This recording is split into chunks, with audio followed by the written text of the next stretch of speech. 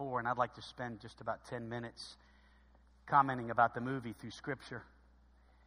And God gave my son Matthias the script. He wrote that movie script, and he did it after listening to Matthew West sing his familiar popular song, Forgiveness. You know, Jesus has a lot to say about forgiveness.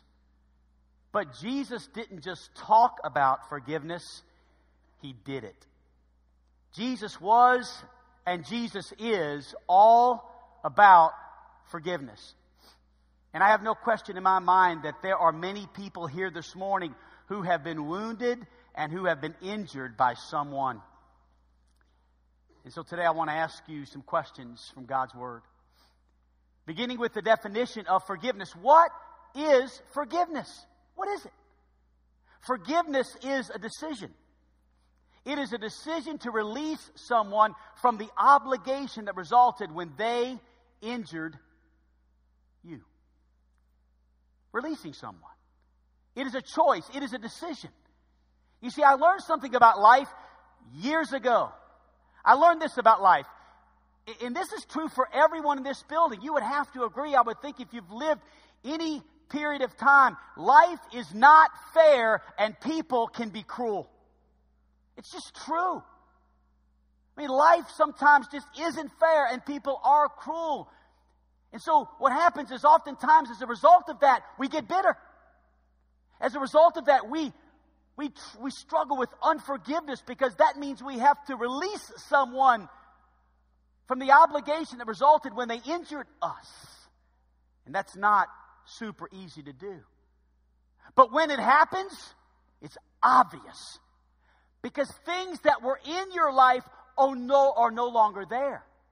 Let me illustrate using Ephesians 4. Let me give you some things that will be in your life and you'll know you have forgiven someone. Number one, when I have forgiven, when you have forgiven, there are damaging emotions that are eliminated from your life. There are 6 damaging emotions listed in Ephesians chapter 4 and verse 31. Do you see them?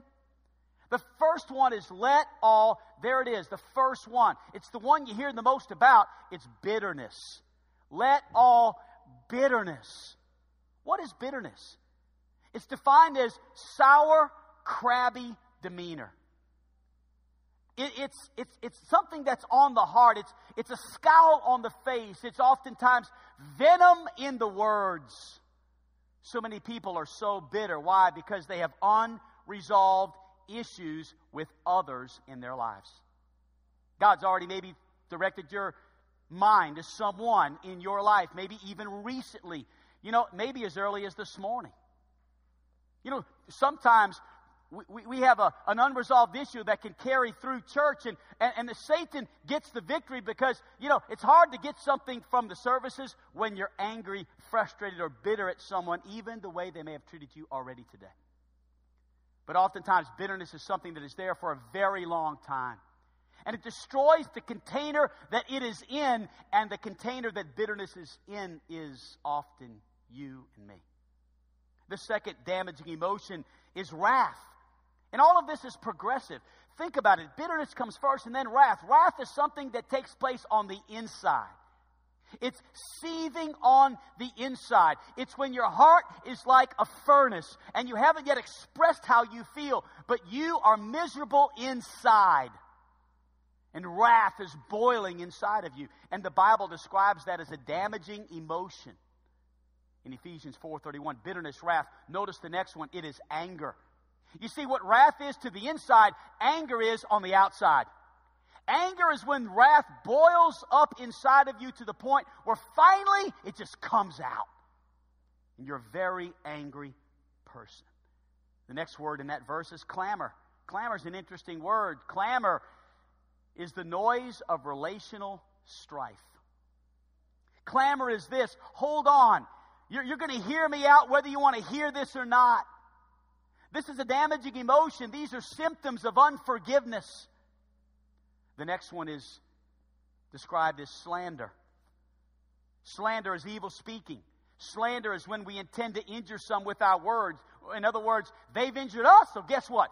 We're going to injure them, and they deserve it because they did this to us. And slander is something that is cold, it's calculated, it's ready, aim, fire. I'm going to say this, and I don't care who it hurts. That's slander. And people are like this because unforgiveness is in their heart. It's what Tiffany said. It's what Candace said in the film when she said, man, in my heart I want to forgive, but in my flesh, ugh! Right? Number 6 is malice. Malice is the worst of them all. It's the final word mentioned in Ephesians 4:31. Malice is the evil inclination of the mind. Malice is intentional anger. It is a decision that says, I don't care. In the Greek, it literally means bad-heartedness. You ever heard someone say, they're such a good-hearted person? I've said that. You've said that. That's something we hear kind of often maybe. But have you ever heard anybody say, man, they are a bad-hearted person? I've never heard that, but that's what this is. Malice is the result of unforgiveness, and it makes us bad-hearted on the inside. I have every right to feel this way. You're destroying yourself. And forgiveness is the only thing that can heal you. It's incredible. It's what we saw in the video. Healing because of forgiveness. The second thing you're going to notice when you forgive is that healing efforts are renewed. Healing efforts. What do I mean by that? Well, look at the next verse. If you have your Bibles or phones or iPads on, look at the next verse. It says, and be ye what? Somebody tell me what that word is. Kind. Wow. This is incredible. So we go from bitterness, wrath, anger, clamor, evil speaking, malice, and all of a sudden it's kind. Things all of a sudden change. Just like in the movie. This is where Candace said, after she forgave her dad, Dad? Yeah? I love you. How'd that happen so quick? How did Candace say that so quickly? How was she able to tell her father, who abandoned her all her life, I love you? You ready for the word? Forgiveness. Forgiveness. Healing efforts are restored. You're being kind to the people who have been unkind to you. Actions that reveal your heart has truly been changed. It's amazing. Notice the next word. Tender-hearted. Tender-hearted. This is healing attitudes are restored. Healing attitudes are restored. That's the word tender-hearted. Be ye kind one to another. Tender-hearted. Tender-heartedness is this. It is the willingness to feel the pain of another. The willingness to feel the pain of someone else. For instance, Candace, I've got something else to tell you. What is it? Well, the man who killed your mother in the drunk driving accident, the man who killed her, well, he's supposed to get out of prison in a couple of months. Well, what are you telling me this for? Well, Candace, I'm telling you this because I just know how I feel so relieved and the burden has been lifted. Candace, I was just curious maybe if you could forgive him and he could experience what I'm experiencing. Candace, could you be tender-hearted to him like you've been tender-hearted to me? The willingness to feel the pain of another.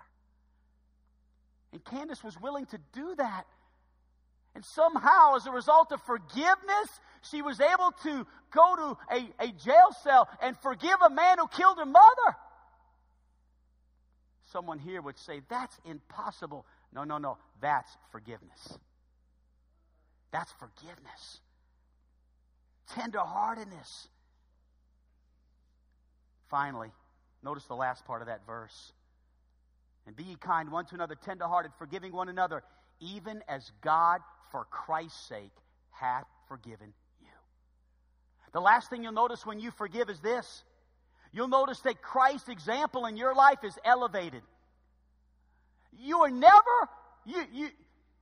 never more like Christ than when you forgive. When you forgive, you are just like Jesus. There's 3 ways that Jesus forgave. The first way Jesus forgave was fast. It didn't take Jesus much time to forgive us. In fact, he's on the cross. We've crucified him, right? We crucified him. You say, well, I wasn't there. You would have been there. I would have been there. We crucified Jesus. Every one of us with our sin. We nailed him to the cross. What did he say to us on that cross? He said, Father, what?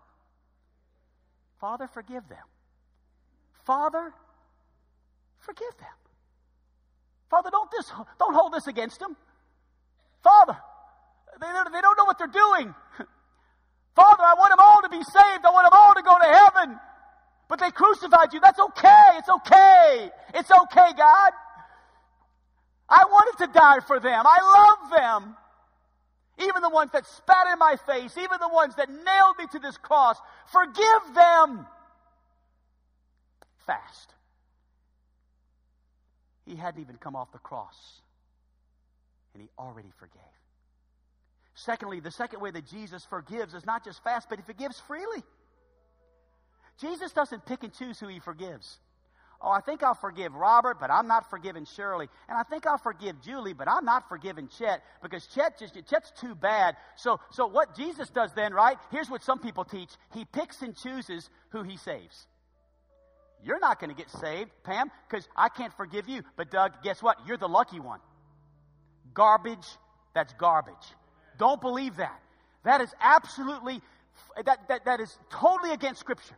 Jesus died for everyone. Jesus will save everyone who turns from their sin and says yes to Jesus. Everyone. He forgives freely. Everyone has the opportunity to be saved. Everyone can say yes to Jesus. He doesn't pick and choose. He freely forgives everyone who asks. And finally, Jesus forgives fully. Fully. He doesn't hold anything back. He forgives you of all of your sin.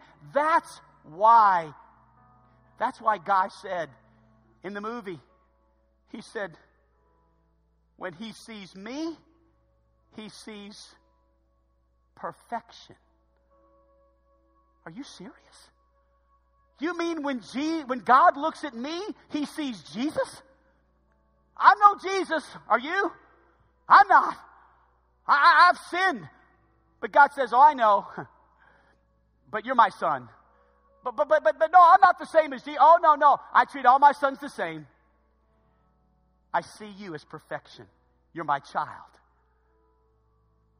Is not the forgiveness of Jesus amazing? He's given you the same opportunity. He's given you the same opportunity to forgive fast, to forgive freely, to forgive fully, and experience the emotions that leave you, the bad ones, and the healing efforts, and the healing attitudes, and the example of Christ. Final thought, and that is this: there are no enduring relationships without forgiveness. Nothing. Listen, I've been married to my wife for 27 years. We're on our way to 50. And we want to go past 50. We want to get to 60 and 70. So guess what Carol Ann and I better be ready for? We better be ready for several major forgivenesses. Major. I mean, we're going to have some times where we have major issues to deal with. But honey, more than that, a truckload of minor differences. A truckload. Amen? Come on now. Hey, if you're going to be married and your marriage is going to make it, you better have a lot of forgiveness in your bag, ready to roll. Because forgiveness is what keeps relationships going. Because sometimes we blow it, especially us men. So get ready. Be ready to forgive. And if you can't, you're going to have a lot of pain in your family future. If you can't forgive, I wish I could be kind. I wish I could give you some good news. Honestly, if you can't forgive, your life's going to be miserable for a long, long time. I'm really sorry. It's just the way it is. Unforgiveness, it brings bitterness, it brings wrath, it brings anger, it brings clamor, it brings evil speaking, it brings malice. But forgiveness, oh, listen, We are never more like Christ than when we learn to forgive. So today I'd like to ask you 3 questions in closing. Question number 1 is this. Who is it that you need to forgive? Who is it? Think of it. Who is it? Who is she? Who is he? Number 2, what specifically do you need to forgive them for? Think about it. What specifically do you need to forgive that person for? And then number 3, would you ask God right now before we take the Lord's Supper, would you ask God to help you make that choice to forgive? Heads are bowed, eyes are closed this morning.